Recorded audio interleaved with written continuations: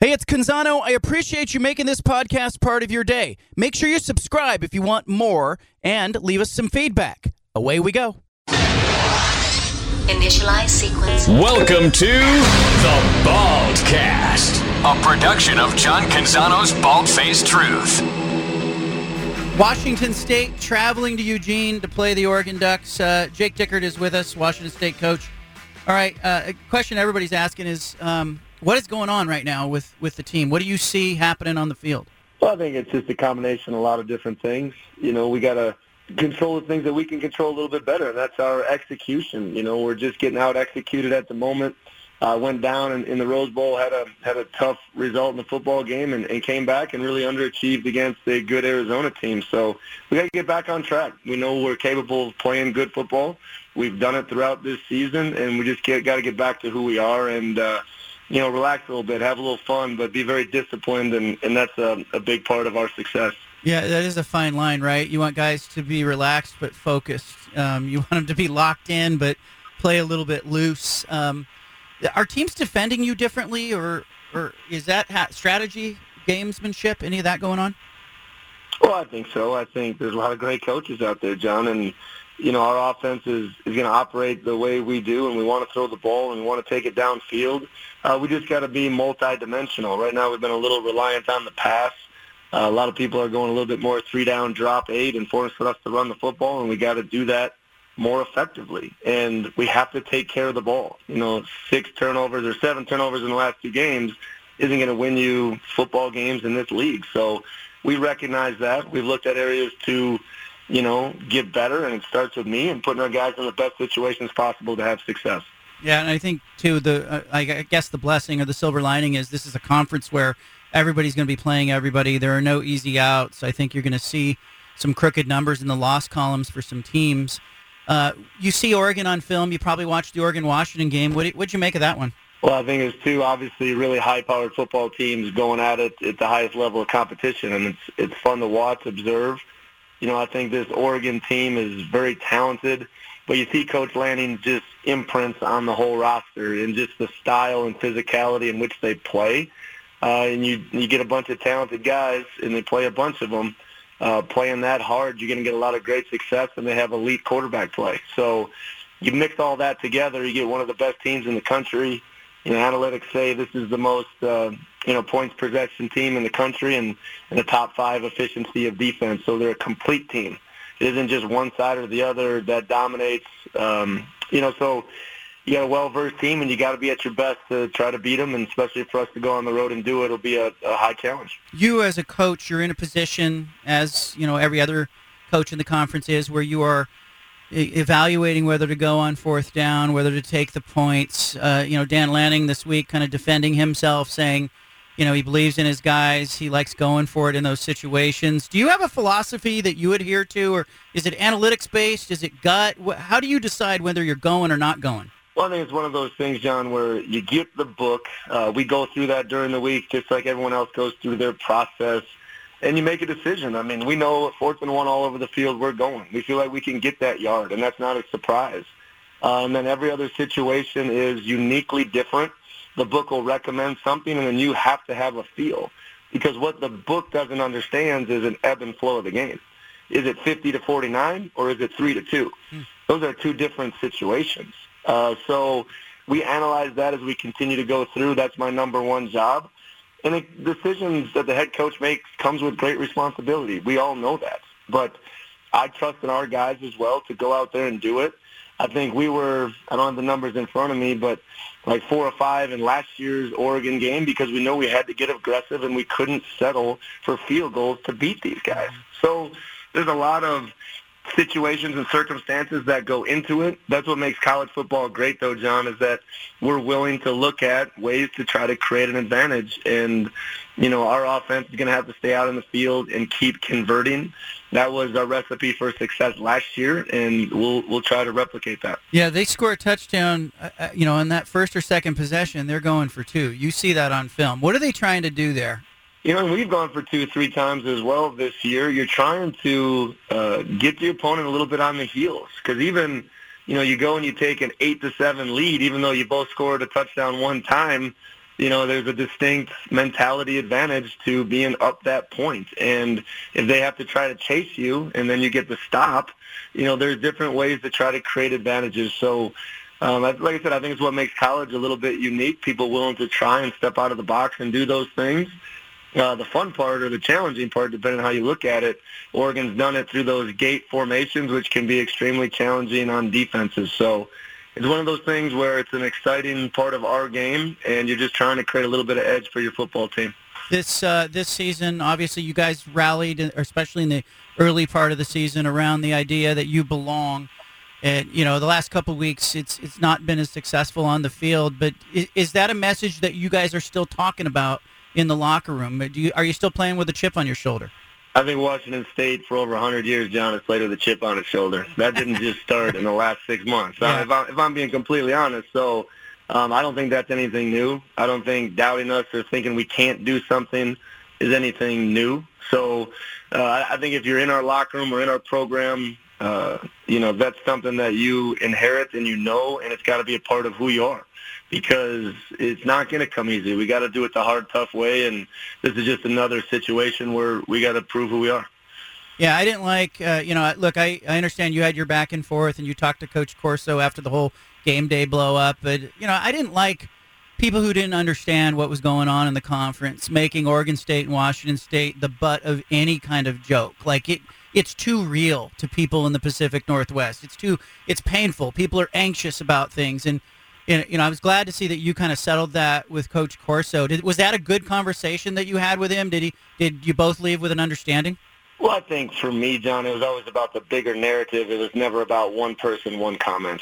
It was the fact that, these decisions that are mostly out of our control affect a lot of people, period. And that was the basis of ever having a reaction to anything and wanting to give a voice to those people. That's the whole reason, I did that. It wasn't really anything towards what he said. It was just towards making sure we understand that this affects a lot of people, and we're proud of who we are as Cougs. We're proud to be in the Pac-12, and we always have for a long time, and it's disappointing to get this kind of result. What do you need out of Cam Ward at the quarterback position on Saturday? Be him, and nothing more. And I think that's really important for all of our players. Relax. And we started a conversation talking about that. Play within ourselves, trust that everyone's going to do their job, and keep fighting all the way through it. And just get back to being decisive with the football, delivering it to where we need to be, and go be you and play the way you need to play the game. I think he's worked a lot on his intangible pieces and his footwork and his techniques, and we saw a lot of really early great results from that, and let's get back to that. Because the best part is the 4-0 team is still there. The guys that have had success in scoring points and touchdowns are still in that room. So it's been a little challenging the last couple of weeks, but let's accept that. Let's attack it, and let's keep moving. You're a straight shooter, so I'm just going to come right out with it. Your team hasn't looked the same as it did in the early part of the season. There's something that's not quite right. One of the prevailing theories that's out there is that, you've had some success and some other schools are interested in maybe hiring you away. Have you had contact with other schools during the bye week? Did you meet with Michigan State? Did you talk with Michigan State? Did you talk with any other school? Is any of that going on? I have not talked to a single person, not just in the bye week, but any week, John. And, I love being here, and I don't need to defend my position here at Washington State. This is the job that I'm here to do and to move our program forward and into the future. So we're excited about that, and that's been our only focus really the whole time. Yeah, and I think these conversations, look, I'm familiar with it because it's happened at Oregon. Mario Cristobal has success. Of course, people are going to call.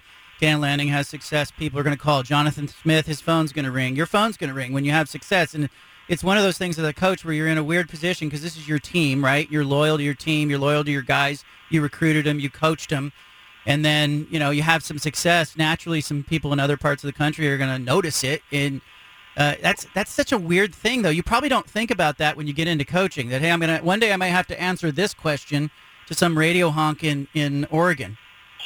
Yeah, I have not really thought about that, if I'm being honest. It's one of those things where, I'm just over 2 years into being a head coach, and I'm proud of what we've navigated through because it hasn't been easy in my 4 years here at Washington State. And all I've done is just try to be authentic to the way I think we should run a program and work my tail off. And, we're still building. We still are in year 2. I remind people that all the time. And we've had some really good results, and we have some opportunities where we can have better results. So I do think, John, it is part of it, but it says a lot about what our program is doing, and everyone involved should be really proud of that, coaches, players, staff, everybody. All right, so to put it to rest, it's not just Michigan State. You say you didn't talk to any schools over the bye week. That's not part of the distraction. That's not happening right now. Yeah, I haven't talked to any schools ever, John. So I'm excited about this opportunity this week against a really good Oregon team. The meat of this season right now, you're in it, and this home stretch, very important. Do you set goals at different parts of the season? Do you set a goal every week? I mean, how do you handle sort of like the goal-setting part of your job? I'm not a big goal guy, if I'm being completely honest, because I think goals, a lot of times in life, people reach them and then they just fail, right? They just stop working. I think at this point, John, to your question, we hit pause, all right? The season is a long journey. Yeah. So far, we're 4-2. That is good success. Let's not act like we're a 2-4 or 0-6 football team. So you got to see the big picture. That's my ultimate job. Sometimes when you're just in that fight, in that journey, in that, that grind, you don't see the big picture of, okay, we are 4-2. There's only been about 13, 14, 15 teams in Washington State history to win 8 games. So just take them one at a time and keep stacking up 1-0s. You're going to create a lot of success for yourself and your team. So there isn't as much like goal. We need to try to hit this or hit that. Obviously, we've created a standard that we want to go to a bowl game here. And then if you continue to just work on winning games one at a time, let's let the chips fall where they may. So that's been our attitude the whole time, and that's been our focus. When I look at Oregon, it's easy to talk about Bo Nix, but I think Bucky Irving might be their MVP. He does a lot of little things and does them well, and he's a guy that produces for them. What makes Bucky Irving successful? Well, John, good job. You're watching the tape. I like this. He's very versatile, because I would agree with you, and that's not a knock to Bo Nix. That guy's been unbelievable. But the running game, the pass game, his versatility, try bringing him down with one guy. It's really, really hard.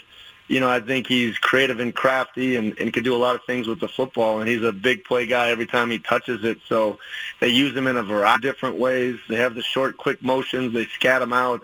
He's great between the tackles. He's great on outside zone. I think there's a lot of things where you can't really box him in, is that this is the one thing he can't do. At least I haven't found it yet through the first 3 days of studying him. So him and Franklin, I think, are the big play guys. And, the offensive line in general, I know it's finally we aren't playing some of those guys that we've seen for 5, 6, 7 years, it feels like. Right. But they've done a really good job of filling in, and they're really physical. So, once again, Coach Lanning's imprint is on this team, and Bucky Irving has been phenomenal. Yeah, I had a Derek Anderson who played in the NFL, played quarterback at Oregon State. He texted me during the Oregon-Washington game, and he says, gosh, Oregon looks more physical to me than they have in the past. Do you see that on that offensive line, that they're very physical? Oh, they're very physical. It's their calling card, and it's just the one. And they've slowed the pace maybe down a little bit to let those guys play fresh, and they come off the ball without hesitation, and that's a staple that I think is just in their program at both sides of the line of scrimmage. And you don't just see it on O-line. I believe they play like 15, 17 guys on the defensive line, and they just keep rolling them in there fresh, and they all attack. So just one of those things that's an impressive part of what this program does. All right, Coach, I will see you at Autzen Stadium. I think a lot of Washington State fans will be pleased to hear that you're not talking to somebody else. It's one of the conspiracy theories that's floating around out there, and so I'm glad that you came on and talked about it, so I appreciate that. I know that's not ever never easy stuff to deal with, but eager to see your team and see what you guys bring to Autzen Stadium. Absolutely. It's time to respond. We got knocked down last week. We're going to get up and keep fighting, and excited about you having me on, and go Cougs. All right, there's Jake Dickert putting it to rest. Washington State will play at Oregon on Saturday. Dickert saying he has not had contact with other schools bye week or any other time. It's one of the prevailing theories that's floating around out there that Michigan State or somebody else is talking to Dickert and that there's some distraction in the locker room or there's something else going on. I don't know what it is. I don't know what it could be. But, again, we're talking about 18, 19, 20-year-old kids and trying to get consistency out of them. But something's different about Washington State's team. Is it the way people are defending them? Is it their focus? I don't know. They're just not playing well. They're not the same team that they were in the early part of the season. Let's see what they look like against Oregon. Do they come to play, as Washington State historically has, particularly at Autzen Stadium? Mike Leach used to bring some teams in there that would really compete. Will Washington State show up to compete? Now, I think it's a tall order to ask Washington State to beat Oregon at Autzen Stadium in particular this season. But I do think it's important that Washington State plays well and looks like a team that is regrouped even in defeat. I know Washington State fans don't want to hear that, but if you look down the stretch of this season, there's still a nice season out there for Washington State. It's the possibility of an 8-win season or a 9-win season out there for them. Well, can they find it? Keep an eye on them on Saturday. And further, will Oregon look a little sleepy coming off a loss against Washington? I'm curious to see how Dan Lanning's team will respond to some adversity and, the aftermath of that game. Oregon looked a little flat coming out of the Colorado game, going into Stanford. Remember that? Well, let's see how they look this week coming out of a very emotional loss to Washington and entering, a Pacific Northwest rivalry game, part 2 against Washington State. Our big splash is coming up. I want you here for it.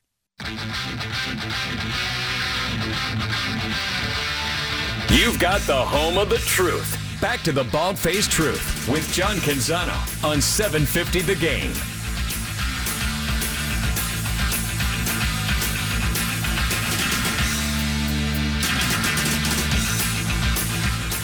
Friend of mine listening to the Jake Dickert interview texted me. I asked him, do you believe what Jake Dickert said, as he said during the interview that he has not had contact with Michigan State. He has not had contact with other schools.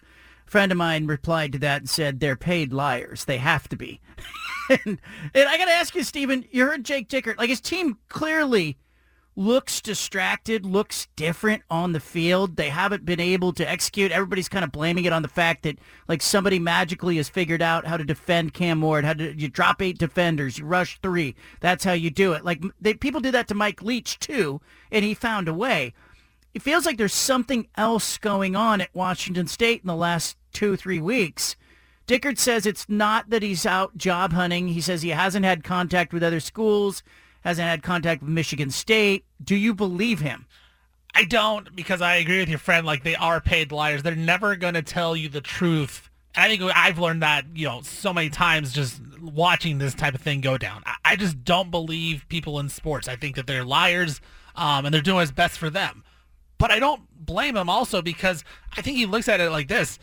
Washington State was undefeated. They came off the win against Oregon State, and they go on the road to UCLA. And, we were talking about how important that game is. And is Washington State a true contender? And they just kind of, the final score wasn't indicative of how the game was. They got blown off that field by UCLA. Then the next week they come home and they get blown off the field by Arizona. That's kind of what Washington State is, right? So I think if you're Jake Dickert, it's a great spot to be in. The fans love you. You can have a good career there at Washington State. But if you're looking to be, a contender for a Big Ten title or a college football playoff, or now the fact that Washington State and Oregon State are the Pac-2, of course he's going to be looking for another job. And I don't blame him. I don't think anyone would blame Jonathan Smith for being like, I don't know if I want to be at Oregon State because of the Pac-2 thing. I'm going to look to go to a bigger school or even the NFL or something like that. Like, I think there's so much unknown right now in college football that I don't blame people for looking. If you're Washington State, you're Oregon State, trying to get to a better spot. Like, that's just the way it is. It's the haves and the have-nots. And right now they're on the have-not side. And I don't trust anything the Pac-12 is going to do. If you're going to the Mountain West, Jake Dickert and Jonathan Smith may be too good to be coaching in the Mountain West. So, yeah, I don't necessarily believe him. I think he's out there looking for jobs, and I think it does have to do with the distraction of maybe how Washington State is playing. They kind of reached their ceiling here this season, and there's really no much higher. So what is he going to do? Just stay there and be content? I don't think so. Well, I think in his case, all that what you said may be true, but he has preached with his team unity, us against the world. He said in that interview, Washington State's been playing for a decade with a chip on its shoulder. He's preached we belong, we belong, we belong. If his actions during the bye week show that he is looking elsewhere, he has one foot out the door, I think it's far more damaging than a coach like, Mario Cristobal, who we all kind of suspected might want to go home at some point. I think it's a more dangerous place for Jake Dickert to live, because if his team catches wind of that, they're going to lose faith pretty quickly. Now, I don't know if it's like, I want to believe him. Like, I want to be the last sucker in the room. If it's a Ponzi scheme, I'm the one who goes, hey, no, this is real. This is happening. Like, I want to believe that Jonathan Smith and Jake Dickert both see the value in the places they're at. But I know Dickert, like, in his heart, he's a Wisconsin kid. He's a Midwest kid. That's where he grew up. That's, where his history is. And I think at some point... We interrupt this broadcast with a special announcement from the Bald Face Hey, sorry Truth to interrupt the Reporter. podcast, but if you want to listen to more of the Bald Face Truth Radio Show, including more of this segment that you're listening to, make sure you subscribe on SoundCloud and iTunes to the Bald Face Truth Radio Show. Thanks for listening.